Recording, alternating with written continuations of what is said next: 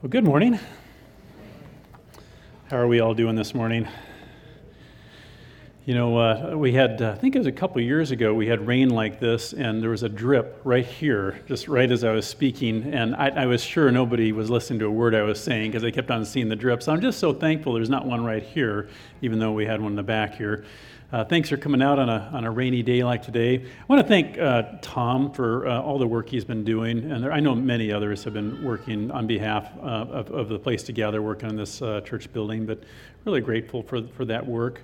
And as I think about God's provision for us, I think it was February, Kevin McLean left. He was our worship leader, and we thought, what are we going to do? Kevin was leading worship and doing all these sorts of things, and he went on to be a senior pastor at a church that needed one, and we're grateful, to be able to send him. That's part of our mission. But then God provided Jason, and look at all the people that were up there worshiping, and it really is God's provision to this church. And I know that as we move forward, God will provide in other areas where we have needs, and we trust Him in that.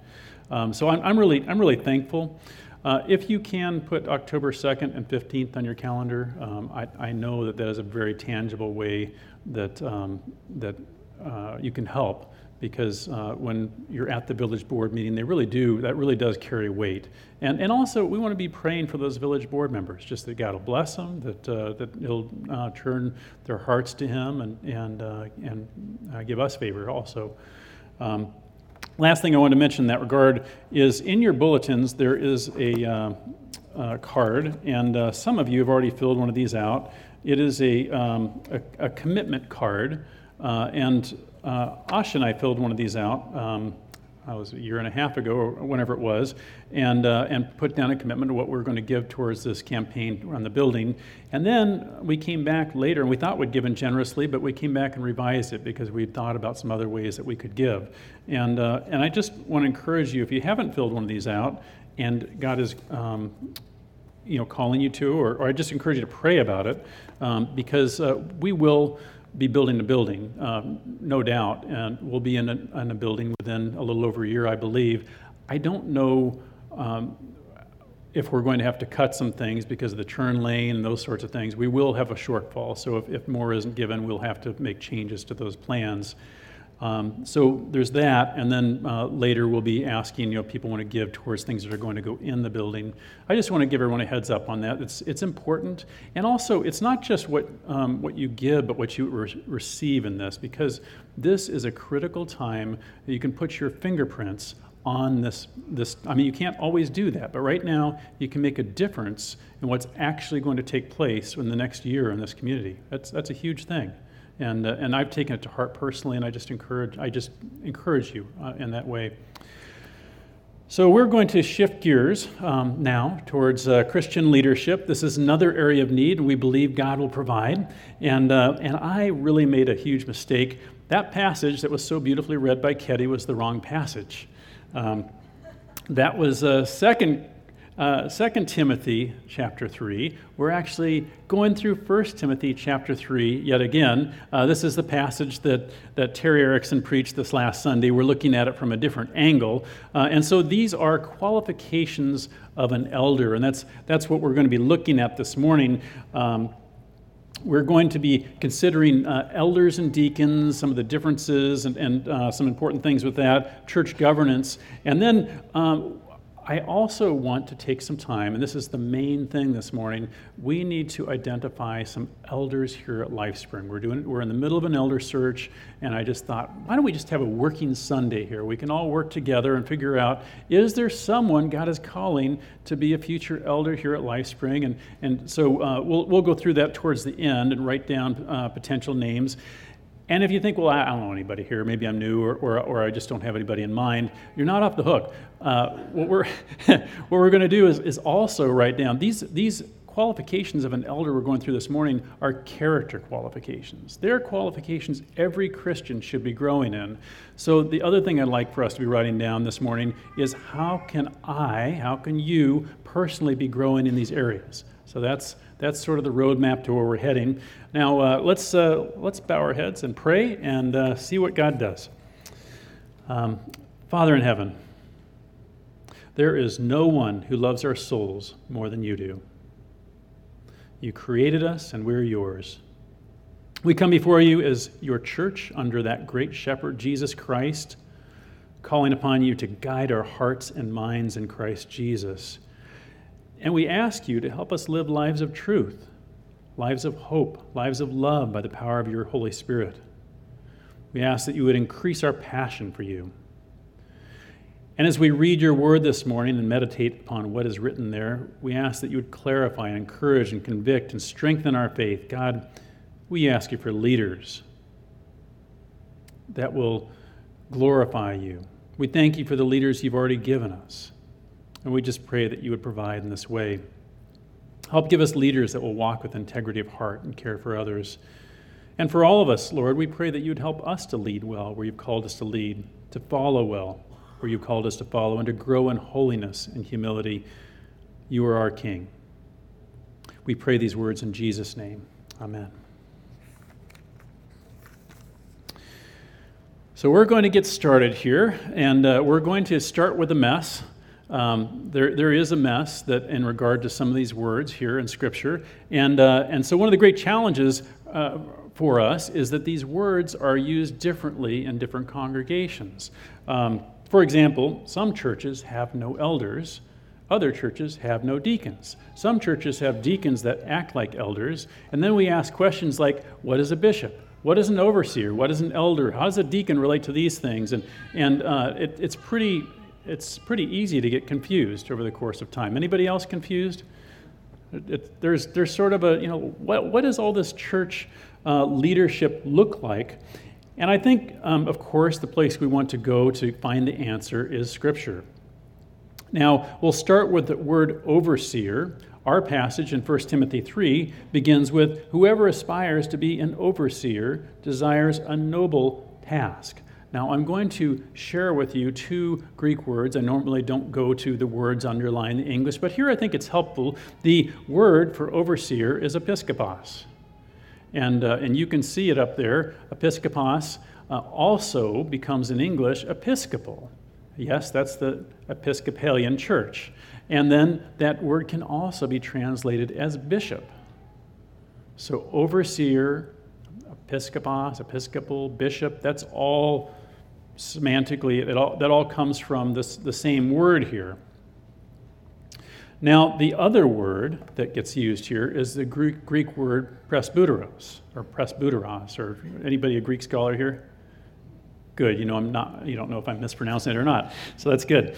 But presbyteros, this is where we get the English word presbyter from. It simply means older or elder. And so we've got on one side overseer, and the other side elder, and all these words that are intermingled and interrelated, and of course that's also where we get the Presbyterian Church. Well, these words have become infused with specific meaning today that's more technical. But at the time of the New Testament, the words meant pretty much the same thing. If you were talking about an overseer or an elder, they were used to mean the same thing. So how do we know that they refer to the same office? How do we know we're talking about the same group of people? And here's where we go to Scripture. We say, in 1 Timothy 3, we have, whoever aspires to be an overseer, the word overseer, desires a noble task. But if we go on to 1 Timothy 5:17, Paul wrote, the elders who direct the affair of the church are worthy of double honor, especially those whose work is preaching and teaching. Now, again, if we move on to the book of Titus, another pastoral epistle, these three, 1 Timothy, 2 Timothy, and Titus, are pastoral epistles. We have similar usage in the word. Titus 1, 6 through 7, an elder must be blameless, faithful to his wife, a man whose children believe and are not open to the charge of being wild and disobedient.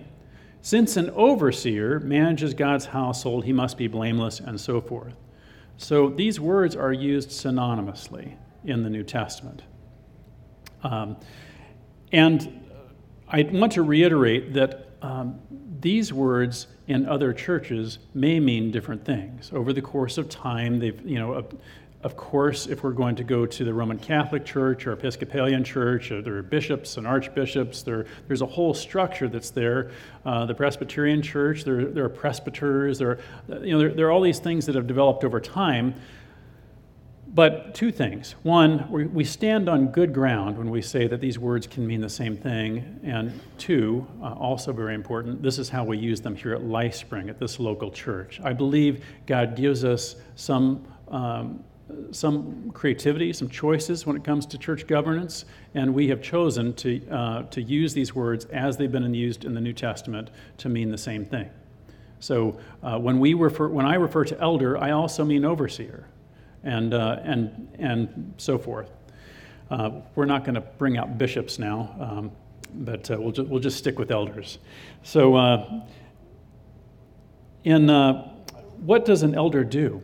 So we've talked about how these titles all work together. Hopefully, I brought more clarity than confusion there. But what does an elder actually do? And we started this series out with Peter, 1 Peter 5, where he says in 1 Peter 5:2, be shepherds of God's flock, under their care, watching over them. So an elder is to shepherd God's flock. Now, you might say, well, how do I shepherd God's flock?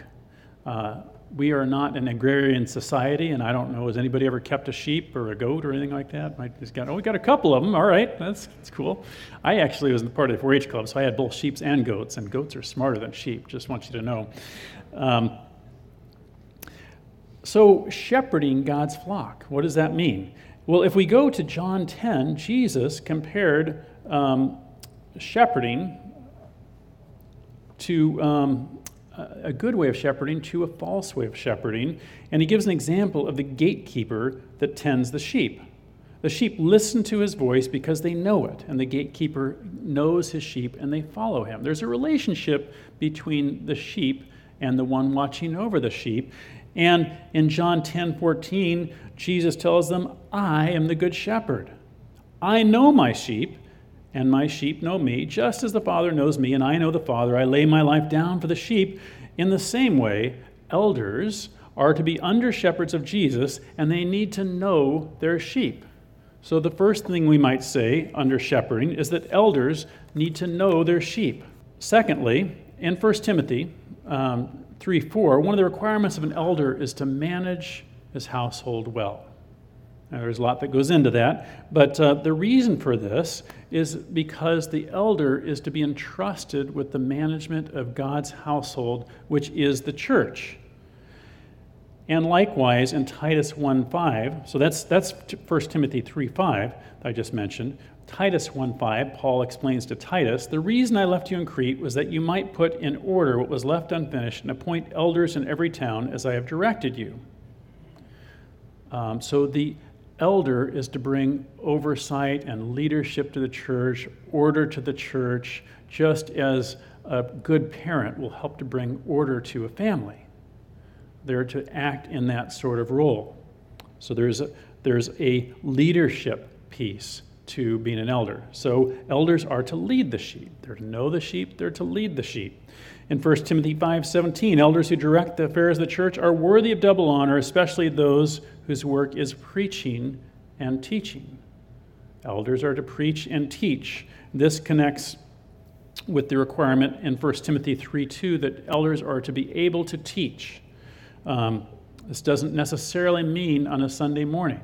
Doesn't mean that they'll necessarily be up here, but they're to be able to teach well in different contexts. They should be able to do that in whatever household God's given them. And incidentally, this is not necessarily a married person. It could be a person who is their group of people, whoever they're influencing, living with, whatever, that they're influencing them well for the good. So elders are to know their sheep. They're to lead their sheep. They're to feed their sheep. And then 1 Timothy began with Paul warning Timothy about false teachers and false teaching. Years before this, Paul had warned in Acts 20:28, keep watch over yourself and all the flock which the Holy Spirit has made you overseers. Be shepherds of the church of God, which he bought with his own blood. I know that after I leave, savage wolves will come in and among you and not spare the flock. Even from your own number, men will arise and distort the truth in order to draw away disciples after them. So be on your guard. And this connects with John 10, where Jesus said that he protects the sheep from the wolves. And so another function of the elder is to protect the sheep. There is a protection aspect to the elder role. So we just dumped a whole lot of information here. Just to kind of reiterate, the office of elder, overseer, or not deacon, deacon's a separate thing, but all those other terms are synonymous. This is the same group of people. And secondly, we have the list up here in front of you, and I encourage you to write these down or memorize them, whatever you do. Know, lead, feed, and protect. Elders are to be shepherds. Are they doing this? And this is an exercise we're doing here together. I'm going to ask you to be thinking about yourself, be thinking about writing names down. Whatever you need to do to prepare yourself to do that. Do these shepherds know, lead, feed, and protect? Now, one of the questions we have is, how does a person know if they are called to be an elder? And here I like to lean on the words of John Stott, an old saint. He's since passed away, but he said there are three essentials: the call of God, the inner aspiration and conviction of the individual concerned, and the conscientious screening by the church as to whether they meet the requirements the apostle now goes on to list. This is 1 Timothy 3 in a nutshell, that there is the call of God. Now, we can't see the call of God, but a person themselves might feel the call of God, and the the church itself will determine whether there is whether these requirements are being met and whether God is calling a particular individual. So it's the person themselves, and it is the church that helps to determine the call of God. God's calling on a person's life is confirmed by their aspiration and conviction.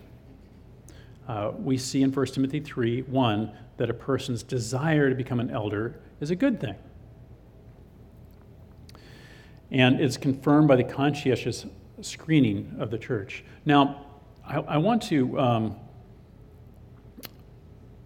just help us know one other thing about elders, and it's this.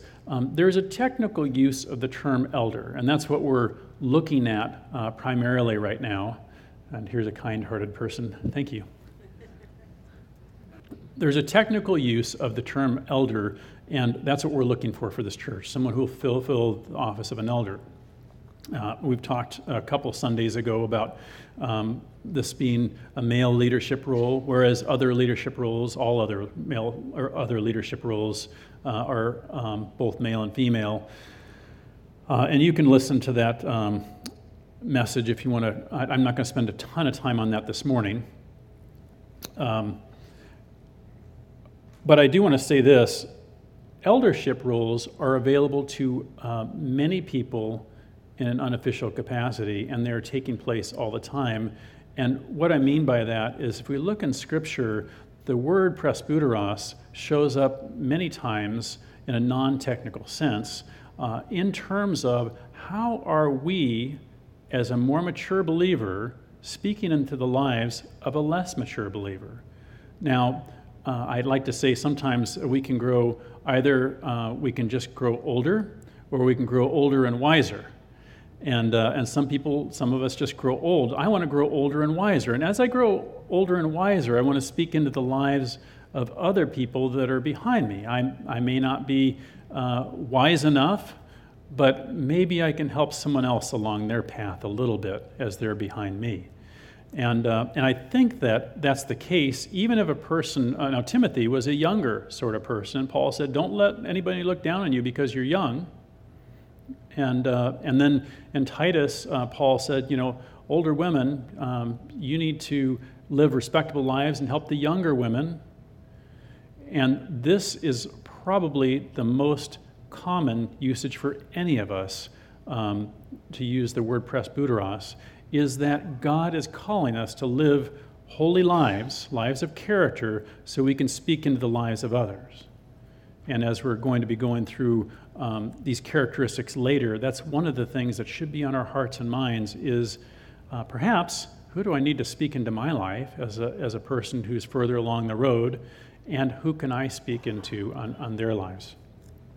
All right, so what about deacons? The word diakonos, translated deacon, means servant or someone who ministers to the needs of others.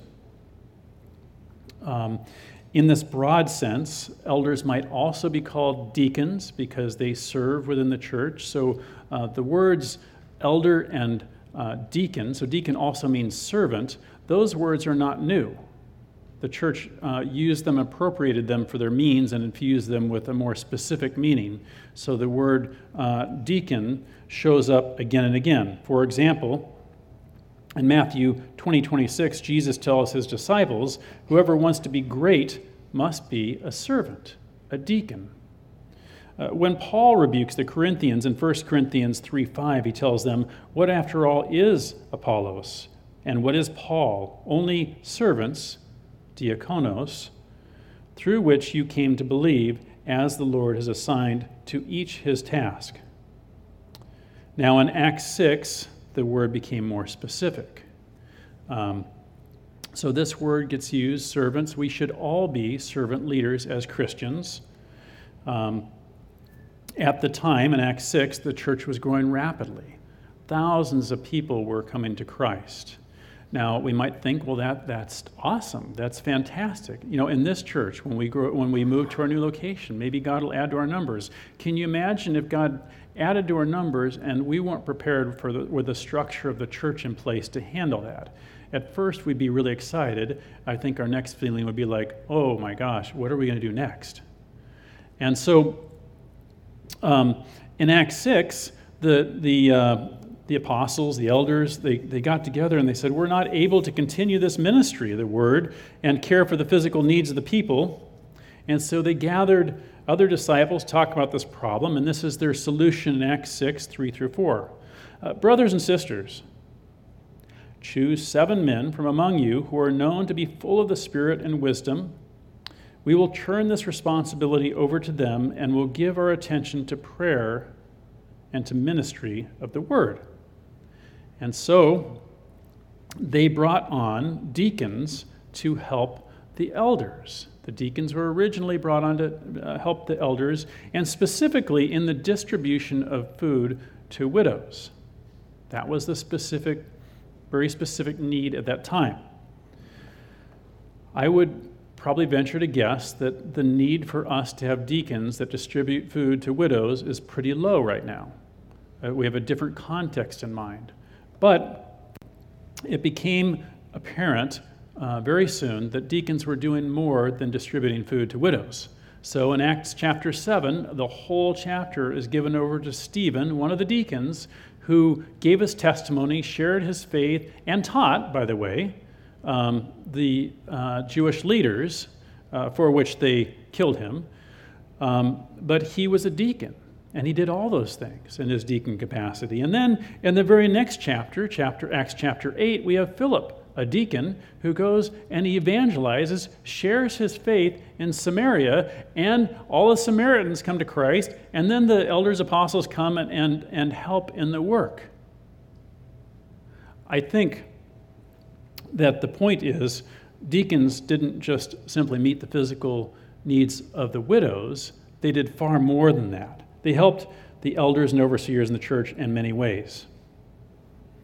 And I believe that John Stott, Gene Getz, and others might have a more biblical and holistic view that deacons are qualified men and women who are to assist the elders and overseers in their pastoral ministries. Now, as we consider deacons and what they do, it seems that the qualifications are actually more clear than their role in Scripture. The word deacon only shows up about 5 times translated as deacon in English. The word diakonos shows up many times. But as it's translated into English, it shows up 5 times. And The times that are not in our passage now with qualifications are in Philippians, the beginning of Philippians, where Paul writes to the elders and deacons, and the other time at the end of Romans, depending upon your translation, Romans 16:1, where Paul speaks of Phoebe, a deaconess. What is clear is that deacons help elders in a servant leader capacity, and that they must meet the qualifications set aside in 1 Timothy 3. So for our purposes, for LifeSpring Community Church, like, why is he even talking about this stuff? So let's get down to brass tacks here. For our purposes here at LifeSpring Community Church, I want to consider folks that are in a leadership capacity, men and women, whether they're called deacons or not. I think that they should meet the requirements of a deacon or deaconess in 1 Timothy 3 and the other pastoral passages. They need to be people of character, bottom line. And those other passages help us to understand what kind of character leaders in the church ought to be. So now, I know you're excited. It's time to talk about church governance. Anybody excited here? I actually haven't seen any yawns here yet, and this is probably not the most lively material. It's super important, though, that we understand about this, and I'll tell you why. There are 4 different kinds of church governance. We talked a little bit about these underlying words, but there's Episcopal, and think Episcopalian, Roman Catholic, a church that has more of a hierarchy. The underlying word is overseer. Presbyterian, presbyter. So that would be a church that is more elder-led, more of a local church autonomy. And then there's congregational, where the congregation gets to vote, but the elders lead. And then the final one is sort of a non-governance model. And the non-governance is more like a house church that may not have a formalized structure or something like that. Out of those 4, just to see if you're awake, which one are we? Nice and loud. I can't hear you guys. Congregational, yeah. Which means we vote. And honestly, I don't know that Congregationalism and our denomination may not agree with me. I don't know that it's any more biblical than one of the other models. I believe that probably Presbyterian and Congregationalism probably have a little more warrant than Episcopalian, but that's my belief and preference. But what I would say about Congregationalism is it is the model we have. And as such, it's the model we need to embrace. And what that means is everybody in, hashtag everyone in. And everyone in means that we need to become members of this church in order to vote. If you do not become a member of the church and you don't vote, then we can't choose good leaders to lead the church with this particular church model. And so it's super important. There's a membership class coming up in October. If you're not a member, I encourage you to go through that and become a member of the church. Now, another thing that's important is that you actually show up in a congregational church. We can't have a bunch of members that are on the rolls and they don't. And if you don't show up and we try to get together and vote on something, we don't hit critical mass and we can't vote on anything. We can't make any decisions in a congregational church. So the members actually have to show up. The members have to give. The members have to grow. There's some really good things about it because it really puts a lot of the weight back on each and every one of us in a congregational sort of model. We have got to be people of faith. What if I am a spiritual idiot and I'm voting for a leader in the church? That's not good in a congregational model, and it happens. So what we need is we need to grow in Christ personally. We need to be committed to that. We need to be committed to being part of this church family. And a church family that has people that won't wash dishes, or they won't mow the lawn, or they won't do the bills, or they won't do whatever it is, they won't give financially towards the entity, that household becomes a real drag on the ones who are doing everything. In a congregational model, it's super important that everybody's involved. We've got to do it. And I know that I personally have become more and more committed to giving towards the church. I have given till I bled. But I didn't start out that way, and I didn't see things that way originally. And I can remember a day when I didn't give of my time, I didn't give of my money. I just thought if I came to the church would be blessed. And that's not a bad place to start, but it's not a good place to stay. And so I just encourage all of us to be growing, not only as individuals, but together as a local body. So we are congregational, for better or for worse, and I just encourage all of us to work together towards that. Now, in a congregational model, we have elder governance. So there are a few elders that will be making some decisions and leading the congregation, but there are going to be many leaders and many people. And I think I spilled the beans a couple Sundays ago, and I do if the female leadership is a big deal to you, I do encourage you to listen to that message.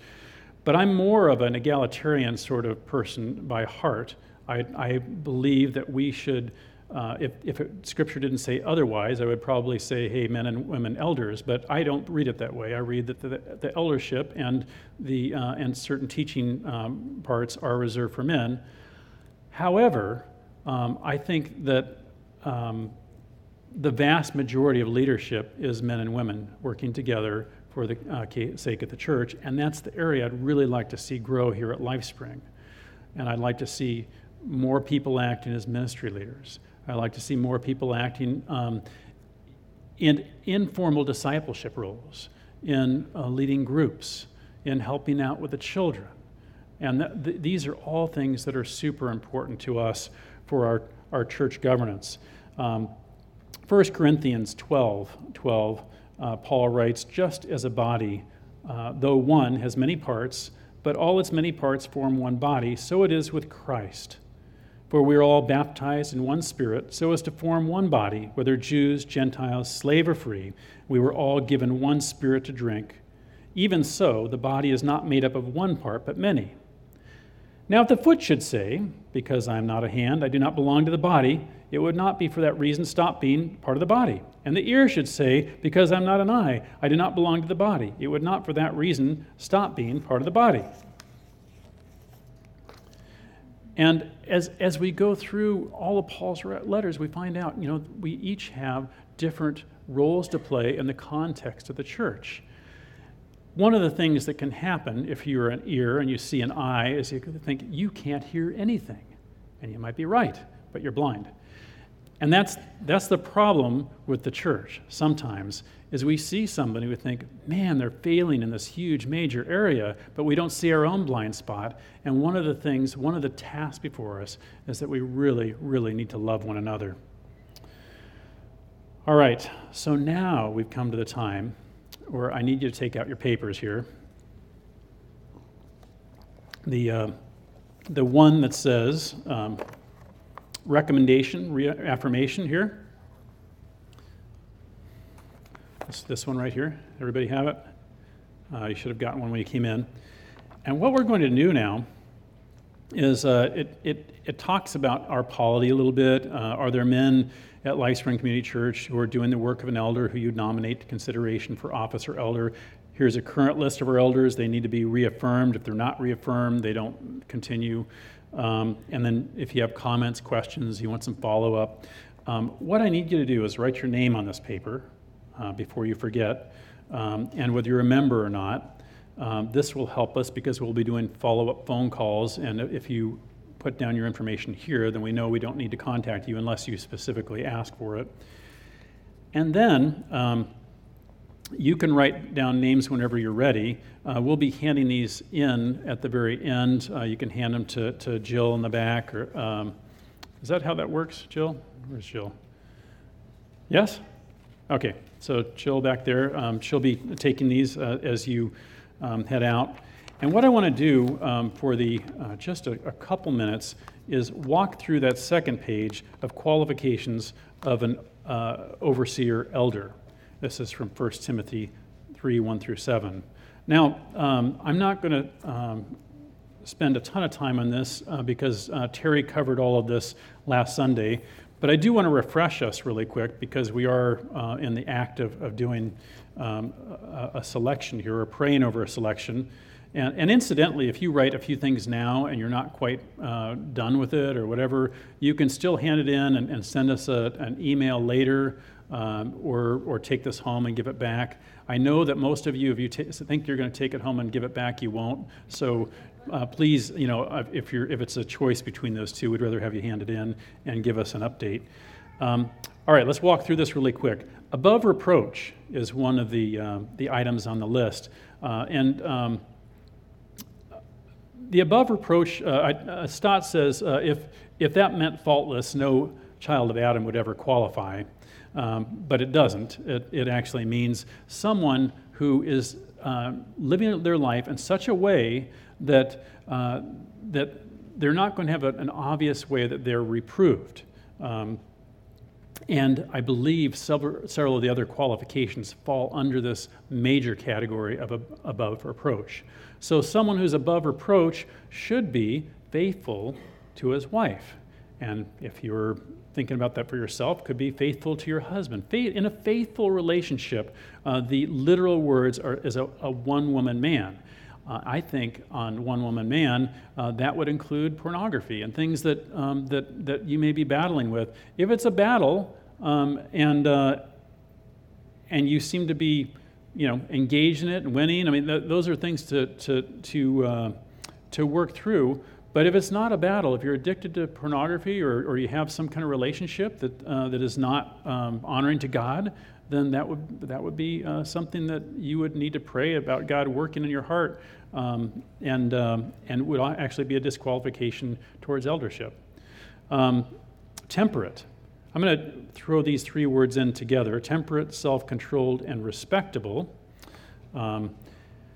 Probably together, equating a sober thoughtfulness and self-discipline. Does the person in your mind as an elder have a sober thoughtfulness with self-discipline? Are they intentional, disciplined, a thoughtful leader, proven themselves in management of their own household and whatever the context they're in? The word respectable shows up again. Hospitable. Hospitable is welcoming somebody not only into your home or the church, but into your own life. Are they hospitable? Are they welcoming people in? Are they a lover of people? Able to teach, we mentioned, but could also be rendered skillful at teaching.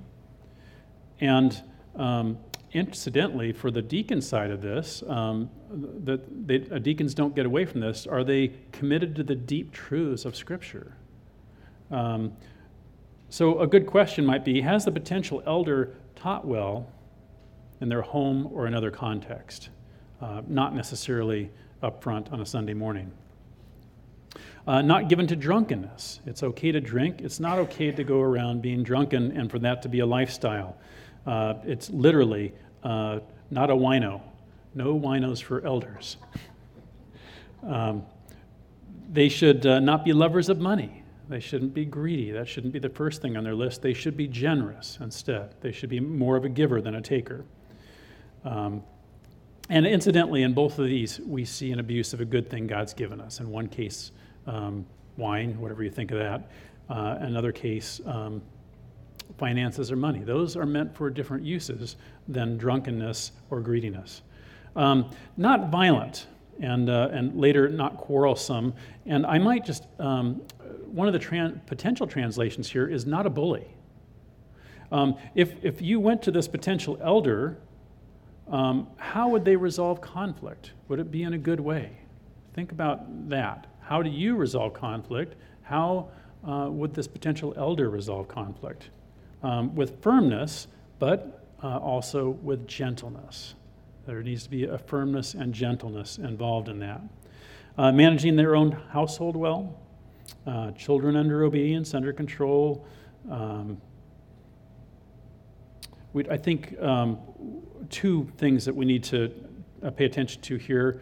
This doesn't preclude someone who's not married, just saying if someone's married, they should be doing this, and if someone's not married, they should be acting in this way. They should be managing in other aspects of their personal life well in order to be managing in God's household well.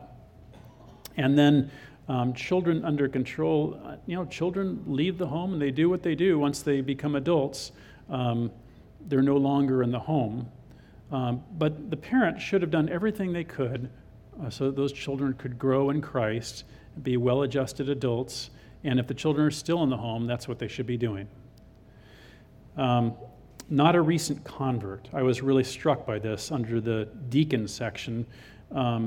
It's a huge warning to those in leadership not to put someone that's too young in their faith in a leadership position, because what that can do is it can lend to pride, which can actually damage that person. And then final one, good reputation with outsiders. I love this from Proverbs 22:1, and it's something I think about often. A good name is more desirable than great riches. To be esteemed is better than silver or gold. This can go a bad way. We can, try to make people all think that we're the best and whatever. But I think if we're thinking of it properly, that we're more concerned about our own personal integrity, about how we act when nobody's watching, about our character, than we are about anything else we can receive, that we'll be in a very good place. So that's the list. Now, what I'd like you to do is to finish filling out that front form, and I'm not going to give you a lot of time right now, but towards the end of the service, you can hand that in. And if you need a little time at the very end, just if you can just take a minute or two, write down whatever you want to write down, hand it in. If you'd like to talk more about it, I'd love to talk to you about it. But I think in this way we can work together as a family. And then we should end with this. Leaders, whether they're elders, deacons, ministry leaders, informal relationships, leaders of households, we are under shepherds under Jesus Christ. All of us have been given a charge as Christians to be humble, to be holy, to be quick to forgive, to be slow to speak, to be quick to listen, to be growing in areas of character. And we should really take this to heart, because that's the one we follow, is Christ. And what we want is our character to be more like his. Will you please bow your heads with me? Father, as we've gone over a lot of information now, I pray that be helpful and bear fruit in our lives as we seek to follow you. I pray that you give us godly leaders in this church. God, I pray that you would increase the godliness of our leadership in our own households, that you would strengthen the inner man and woman of each of us, that you would help us to love you, Lord. And I pray that your Holy Spirit would just really speak to us now as we seek elders at LifeSpring. In Jesus' name, amen.